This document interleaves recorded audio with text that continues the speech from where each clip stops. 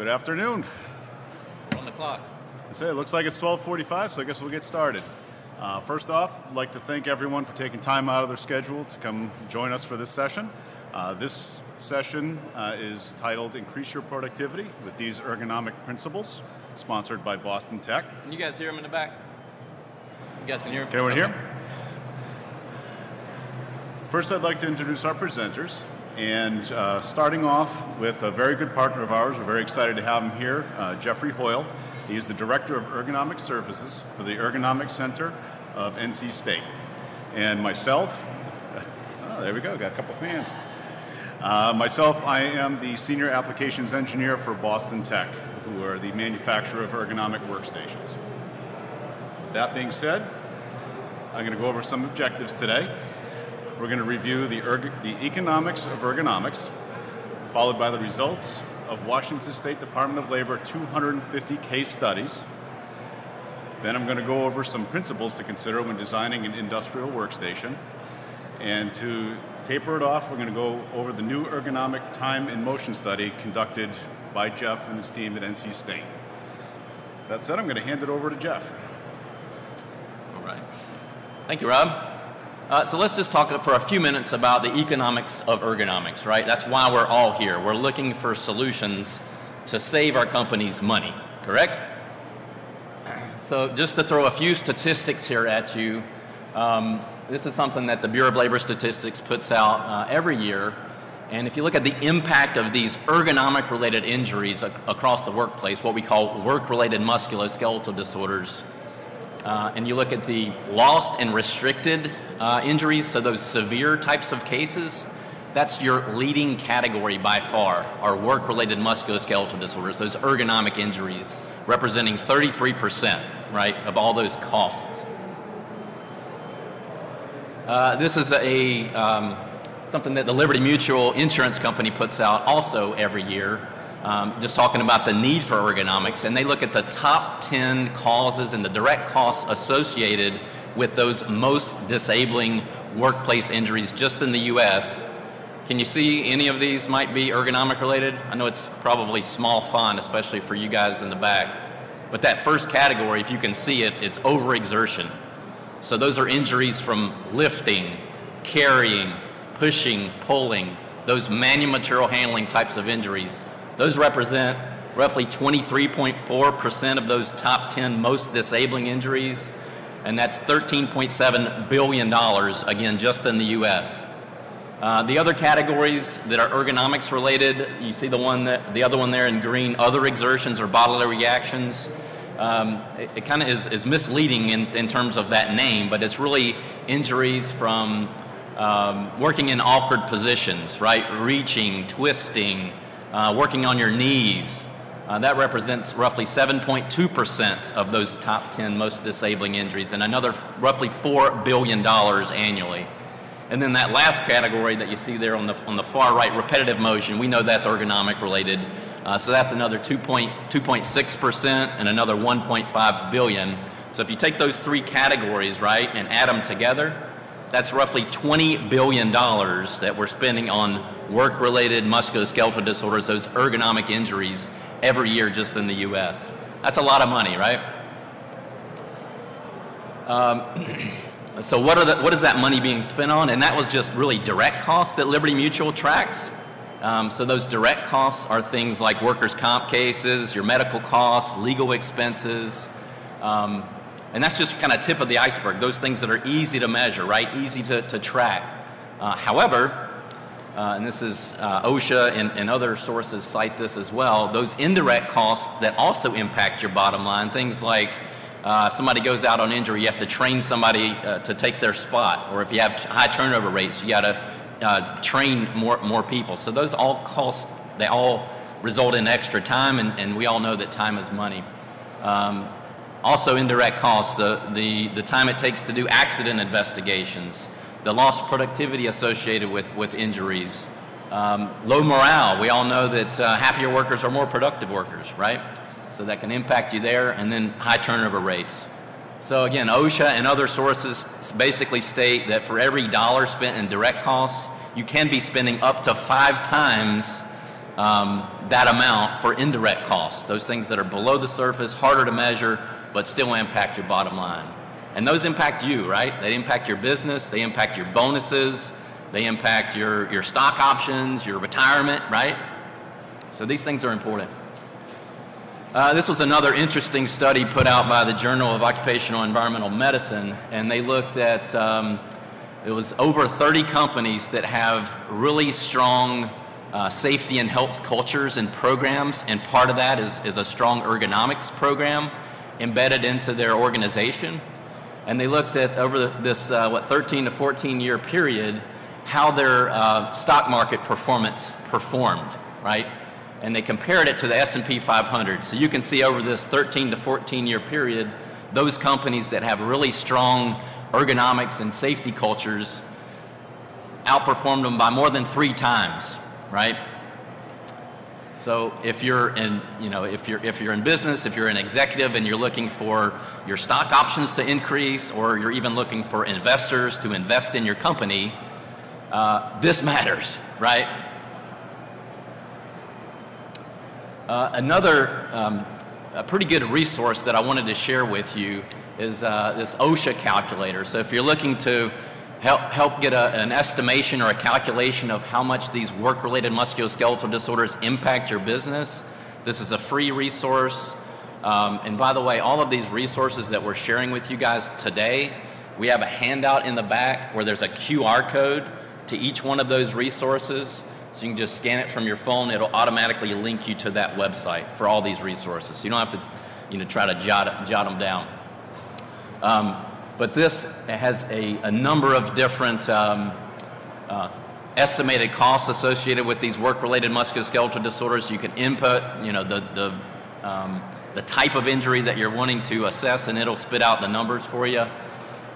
It also will give you can input your profit margin, and it'll tell you how much additional sales you have to make up that incident, that musculoskeletal disorder injury case. So if you're wanting to talk to like a production manager or operations manager and say, hey, we incurred one back injury and we only have a 10% profit margin, we got to make $150,000 extra dollars of sales that year to make up for that one incident. Does that make sense?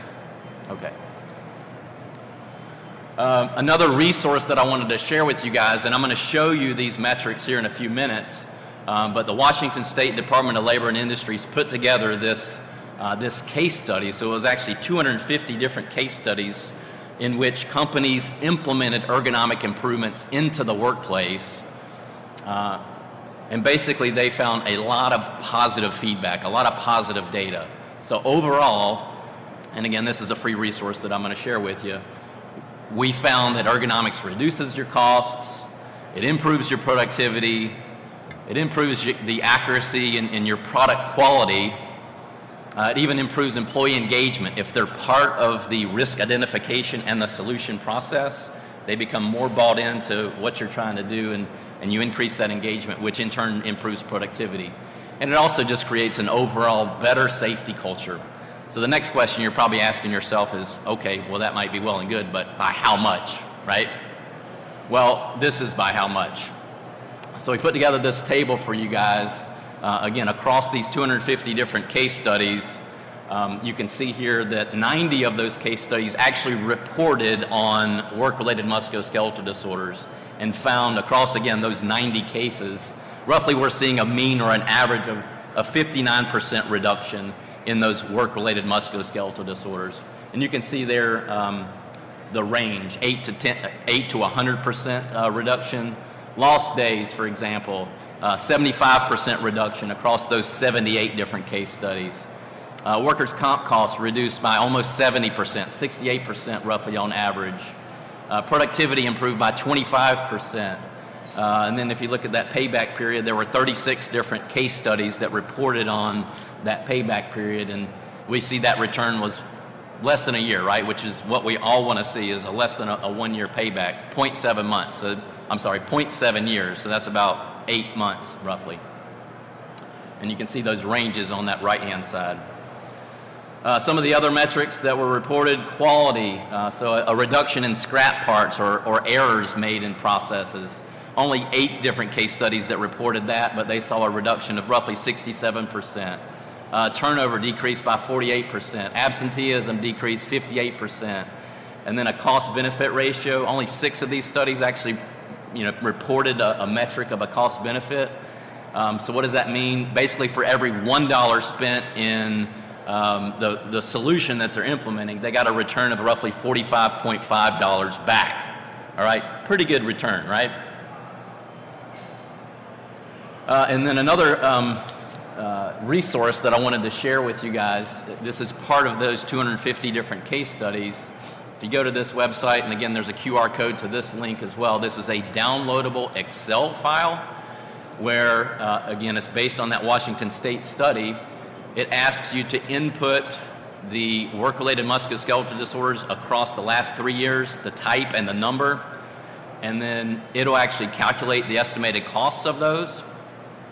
And it also asks you a few more questions in terms of you can input 3 different solutions and the costs associated with those 3 solutions, and then it'll tell you what's your return, what's your payback period, what's your annual savings over 1-year period, 2-year period, and a 3-year period. So it's a pretty handy tool that you can use if you're trying to cost justify the improvements that you're trying to make out there in the workplace. So check it out. It's a pretty handy tool. And it's based on data, not just a bunch of hand waving, okay? And one of the solutions, and Rob's going to get more into this, is obviously workstations. We're all dealing with workstations out there in industrial work environment. And we all know that people are different, right? There is no such thing as the average worker anymore, right? And with ergonomics, our goal is to try to design these workstations to accommodate the majority of our workforce, right? To accommodate your short to your tall, different strength capabilities, different reach capabilities. So Rob's going to give us some tips and tricks on how to do that and maximize these benefits that we just talked about. You with me? Haven't lost you? Okay. I'll hand it over to Rob. All right, thank you, Jeff. So what I'm just going to be reviewing today is just going over some of the ergonomic principles when going through workstation design. I mean, we're going to be looking at workstation design today, but I mean, these can be applied to any ergonomic solution. So I'll be reviewing the optimized position, eliminate extreme movements, minimize forces and repetition, order and color coding, as well as optimized lighting. And what I'm going to do is, again, I'll go through some examples of each and some possible solutions for the situations I'm providing. So let's look at optimizing position first. Let's look at this particular situation. This is a multi-user station, we'll call it, multi-shift, multi-operator might be known as. So take a look at the person in the middle. Now, say we've designed that station for that person. Well, everything is set into the neutral position, very effective for that individual. But now, if we look to the right, we're introducing another person. Say this is second shift, this is another person that's on the team. Well, that person is much shorter, so now look at what we've done. The table's higher, and by doing that, it's causing that person to have now an extended reach. They're now putting more stress on their lower legs, as well as they're reaching over their shoulder. Now, if we take that situation and we say fix it for that shorter individual, now we've created problems for the taller person. So now, for them to use that particular workstation, they're now bending over, and now they're causing issues with their neck and lower back. May not seem like trouble at first, but over time, this is where a lot of injuries can happen. So in this scenario, what's some of the possible solutions? Well, one of the best solutions is a height adjustable workstation. And by doing so, that station, when the operator comes, can individually set it to their preferences, and now they have put themselves back into neutral position. Let's look at another example. And again, I mean, I'm talking of workstations, but as you walk through these aisles, you will see lifts and all kinds of ergonomic height adjustable solutions out there. So again, just doesn't solely pertain to workstations alone. So in some cases, I mean, This type of thing isn't seen as much as it used to be, but in some assembly operations or other operations, you have printed materials. Sometimes if you're assembling something, you might have work instructions, or some individuals might have to work off of invoices. And those could be stacks of paper or a notebook sitting on a surface. May seem pretty innocent, but by having that on the surface, the individual has to look down at these items so they can process the orders or do it, assemble the parts that are needed to be done. So they're bending their neck, again, seems pretty innocent at the time, but over the course of time, cause a lot of neck injuries and musculoskeletal disorders. So one of the most simplest solutions is a monitor arm. I mean, a lot of these, as technology moves on, a lot of companies are putting work orders, invoices, assembly instructions into digital form. So you can just put it on a monitor, and that way it raises it to the height that someone can look at it. Now, that's not the only solution. Say you didn't have it all digitized. I mean, you could even use document holders, just as an example of one type of other solution. And these are some of the most common things I'm sure we've all seen before. I mean, optimally, you have height adjustable arms, and as you can see, monitor and keyboard. Ideal because for each, again, as Jeff was saying, there is no average worker. Not everyone's the same. So to have a monitor set position and a keyboard at a set position may not be ideal for all. Though that gives you the opportunity to adjust it solely to each individual. There are also articulating and combined arms out there. Again, much better, but just not as adjustable as the pneumatic arms or spring-loaded arms. And also out there you find a lot of things like keyboard trays, extremely effective. Not only in helping to position the keyboard at a good height, but also it can keep the workspace clear. Because again, one of the things that I always try to do is anything that's not pertained to the task at hand should not be on the surface. So I'm going to try and get that keyboard out of the way when it's not in use. Another principle that we always look at is to eliminate any extreme movements. Now in this particular example, we're going to use box building and loading items into boxes. Now normally when you set up a station, you do it for the smaller boxes, but every now and then you're going to wind up with a big box. I mean, again, that's not every operation, but I run into quite a few where you'll have a lot of medium-sized boxes, but then all of a sudden they have these one or two really large sizes that, you can't even fit it on the station, no less, put it up on the surface. So as you can see, with the small boxes, that's perfectly set up for that individual, but once you build the big box, the person is actually having to take the item, say it's a shirt or a pair of pants or something, and now they have to reach up, over, and in to the box. So that's creating reach over the shoulder. So one of the things that we do to combat that, at least when Boston Tech designs a station, is we will put things like under-shelf box building. Now those are very effective because what it does, as you can see, is now you've created a surface that you can build that tall box, place it down below, and now when the person's putting items into the box, they're not reaching over their shoulder, and at the same time, they can even see what's in the box, and it's a lot easier for them to pack. You can also use a box building table, which can be very effective. Again, the idea behind the shelves, though, is once you're not using it, because you may only use those tall boxes once or twice in a shift, you can push that shelf out of the way, and you got that space back.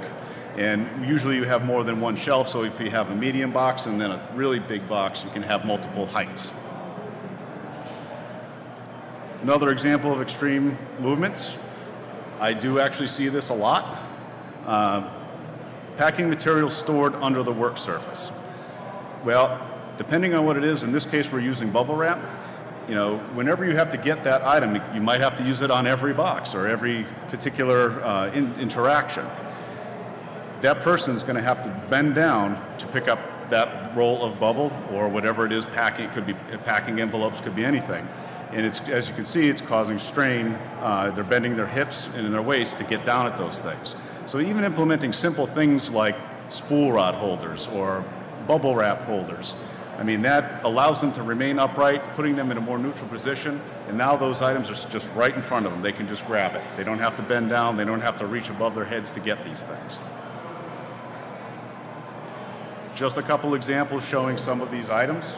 I mean, you have spool holders that can hold the bubble wrap. You have label troughs for labels.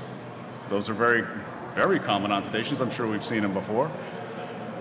Box building shelves, corrugate storage carts, and even printer pullouts. So again, one of the things we're always trying to do is get anything that doesn't need to be on the surface off of it. So again, introduces the idea of the printer pullouts. Another principle is minimizing repetitive movements. In this example, we're going to take a look at, say, someone assembling a part. Now, when we look at the workstation surface, we have different zones. This, you're showing the first, second, and third zone. Now, the person's putting these parts together, and we're going to say all the parts that they need to complete that function is in those bins at the other side of the surface. I see it a lot. As you can see, for the person to get at those parts, they're going to have to start twisting their torso. So now they're moving in order to reach those parts. Again, we're always trying to keep you neutral, as minimal movements as possible. Again, zone 1 is the most used items. Zone 2 is where you're going to be placing these, I guess you could say, the second most used items.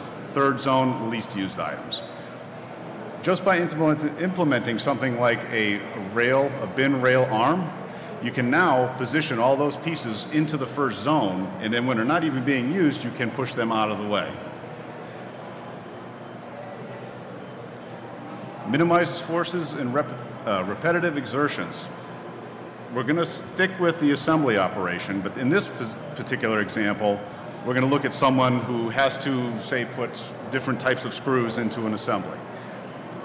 Now, forces is pushing, pulling, twisting, anything that creates force, even using a hammer, is considered force. So in this case, we're looking at someone using a screwdriver. Now that, you can imagine, if they're putting screws in all day, they're putting it in, they're twisting it, they're using this motion all the time. By simply implementing something like a power tool, like a power driver, and put that on a balancer, that can keep it off the surface away when they need it, that can eliminate a lot of injury. Another simple principle is order and color coding. We're still on the example of someone putting something together. So many times, I know when I come into an application, I will see that you have a bunch of parts. They might have, say, 16 different parts. There might be washers and screws and all that. And a lot of times you'll see them in bins, which is great, but they're all the same color, all blue or all red. What the idea is behind here is, by implementing something like color coding, labeling, and even the order of it. Because again, when you read from left to right, top to bottom, left to right. So if you position these pieces in order, it can greatly increase your accuracy and just make it a lot easier on the individual. And here's just an example of what a station like that might look like. You have color-coded bins, you have a bin arm, as well as you have the balancers with the power drivers on it, as well as even some monitors, and on a height adjustable table. Another factor that's not always taken into consideration, but is very important, is lighting. Now, many buildings do have natural light in there, and they also have overhead lighting. But again, as we all know, if you have a dim lit area, it can make it hard to see, and it can cause people to have a hard time focusing. Too much light can also be a problem. That can cause tiredness. So when putting together a solution, you want to make sure you have proper lighting. And if you don't have enough natural or room lighting, you can put things like overhead lighting on, or when you get even more accurate, you can get into task lighting. And these are just some examples. You have general purpose overhead lights, task lights, and you even have magnifiers. So they are not, in addition to lighting up the surface, it actually magnifies it so that you can see the parts better. And here's just an example of, say, like a medical workstation.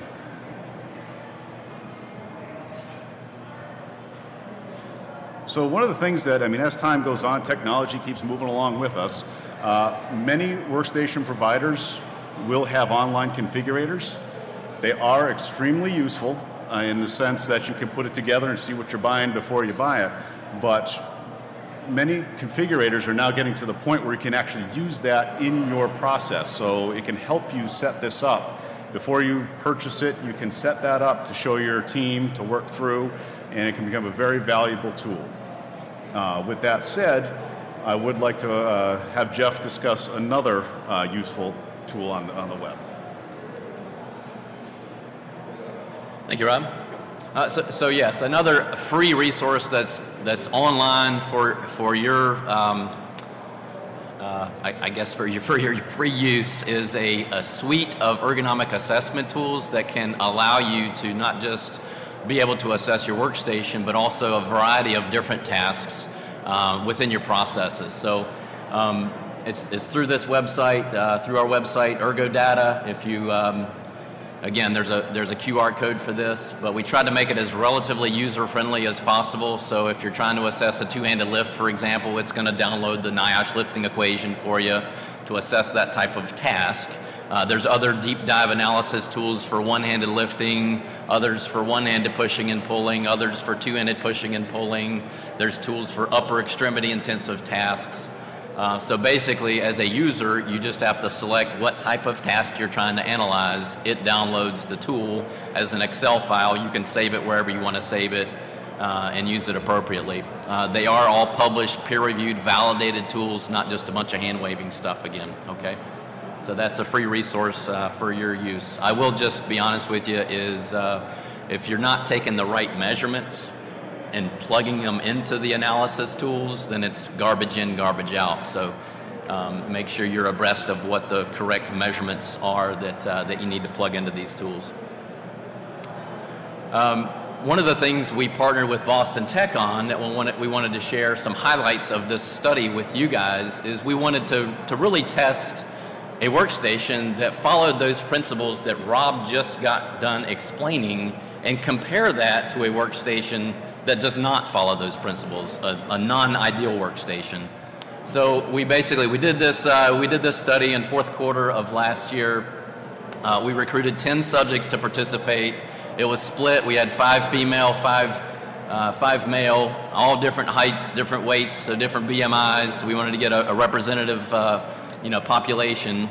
And we had these participants perform 2 basic tasks, right? These are 2 common tasks that we see in industry.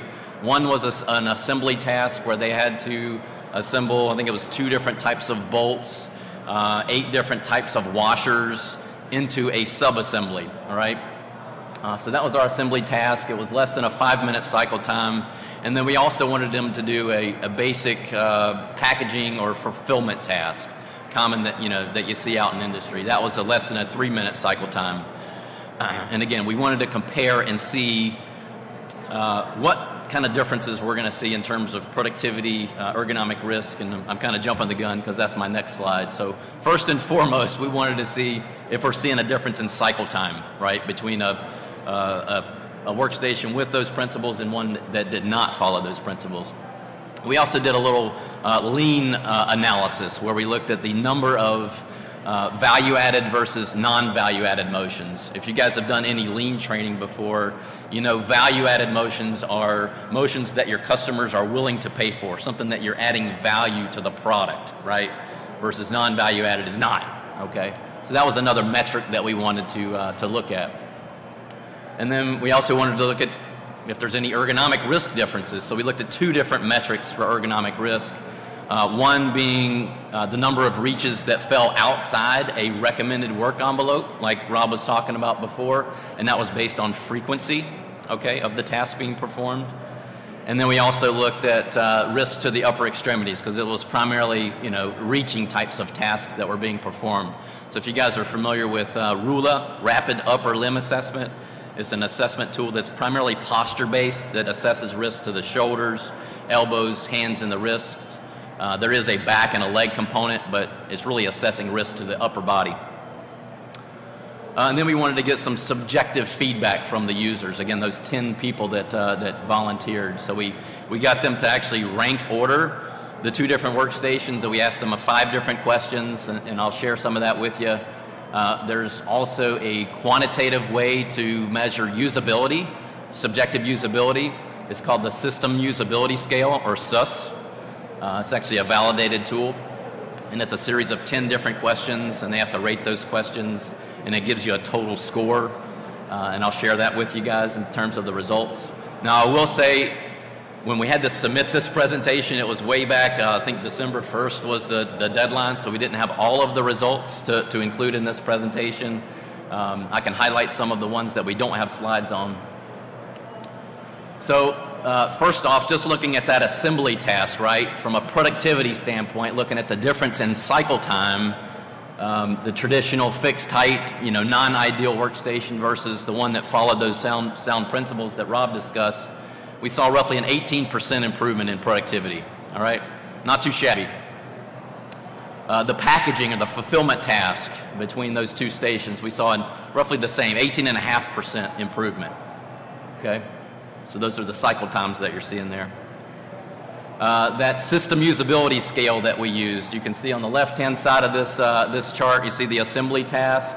Roughly we saw a 64% improvement in usability, subjective usability from those participants. And it fell right there at that superior line. The packaging of the fulfillment task, we saw a 76% improvement in that usability reported. And then it's pretty much across the board in terms of just the preference ranking for, I guess, these 5 questions. So when we asked them which workstation do they prefer from a safety standpoint, from an ease standpoint, from a speed standpoint, less effort, and then finally with quality, it was pretty much across the board. Obviously the one that followed those sound ergonomic principles. In terms of some of the other metrics, we're still okay on time. But just to highlight some of those other metrics, when we looked at the lean results, these are the ones that we don't have slides on, in terms of the value-added versus non-value-added motions, we saw a 39% improvement in that metric, okay, with obviously the one that followed those ergonomic principles for the assembly task. For the packaging task, we saw a 27% improvement. Okay, from a lean improvement standpoint. And then with the ergonomic risk differences, so one of the metrics, again, I mentioned was looking at the number of reaches that fell outside a recommended work zone. We saw with the assembly task a 46% improvement, and the packaging we saw a 59% improvement. And then finally with the RULA, the rapid upper limb assessment score that looks at the upper body, we saw with the assembly task, and depended on the specific task, because to use that tool, you got to break it up into small pieces and look at individual tasks being performed. But we saw up to a 30% reduction in ergonomic risk for assembly, and up to a 46% reduction in ergonomic risk for the packaging task. And again, it was task dependent. Okay. And I think that's all we have as far as slides. Any questions? Comments? Did you get something out of this time that we were together? You got some free resources, and again, those handouts, make sure you pick one up. They have the QR code so you can scan them. Those are all free resources available online. Did I miss anything? Did I miss anything? Nope. If you wanted to talk about any other workstations, about 10 minutes.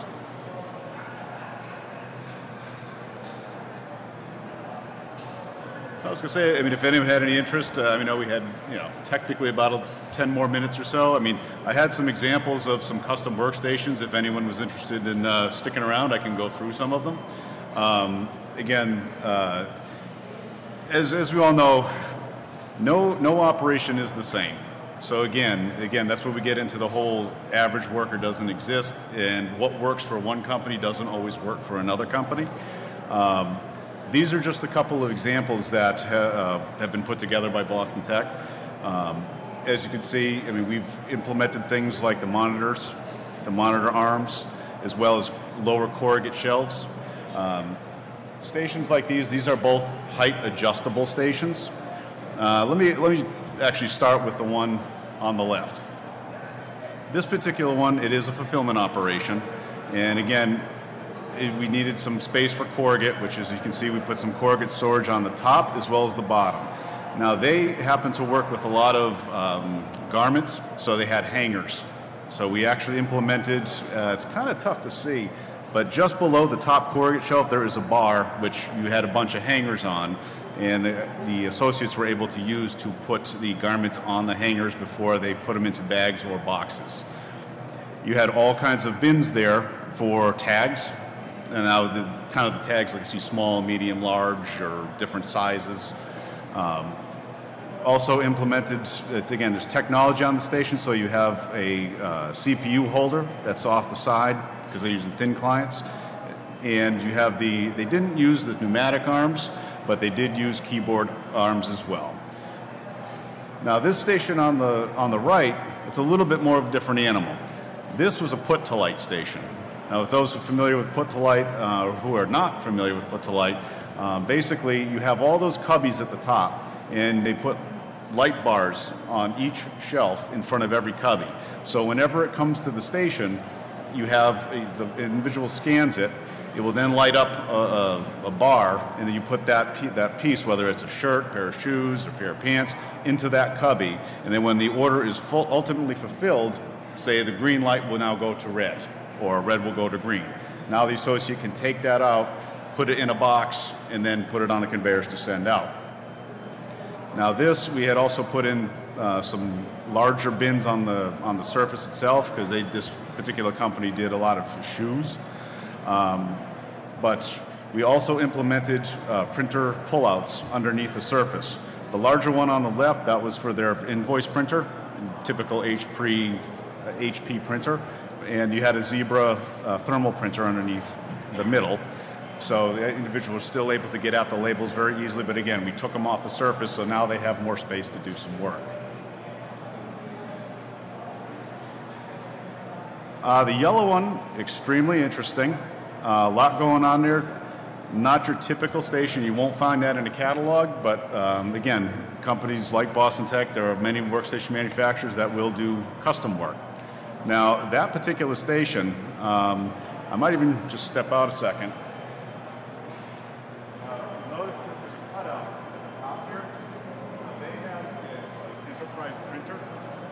That had about 4 trays on it, because depending on the time of year, they had red paper, blue paper, green paper, and all that for different types of flyers and printouts. What am I doing for time? So a very tall printer, and also these individuals, they wanted it so that when it finally printed out, it was at the same level of the surface, so when the person went to grab that invoice or that packing slip, it was literally at the same height as the surface. They just grabbed it and pulled it out. Now, right above that, again, this is a packing station, so that was a tape dispenser, one of the water-activated tape dispensers right above the printer. Fully sealed box, by the way, because we don't want water falling into that enterprise printer. And then what they had a small Zebra printer on the top shelf up there, and you also notice that there was a cutout into the surface just to the right of the printer. And what happened was these guys had it so dialed in that as the printer fed in, it would feed out with the label, and the label just went right into the garbage can. So the associates never had to tear off paper and throw it into a garbage can. It just automatically fed into a garbage can. And shelving was ultimately used for poly bags. And additionally on that shelf, you had things like flyers and other things you might put into a package for mailers. Again, entire surface, fully height adjustable. The one on the right, again, a lot of the same principles were being used. We do have under work surface pullouts for a lot of the printers. You have corrugate storage up at the top. Again, this might have guessed that this has a hanger rod on it for the same customer that I showed you before, but just different variant of table. And as well, as you get into different setups, you can do things like cutouts for scales. You can have 2 bi-level surfaces, and again, surfaces like that can be set, or you can have them so they are height adjustable.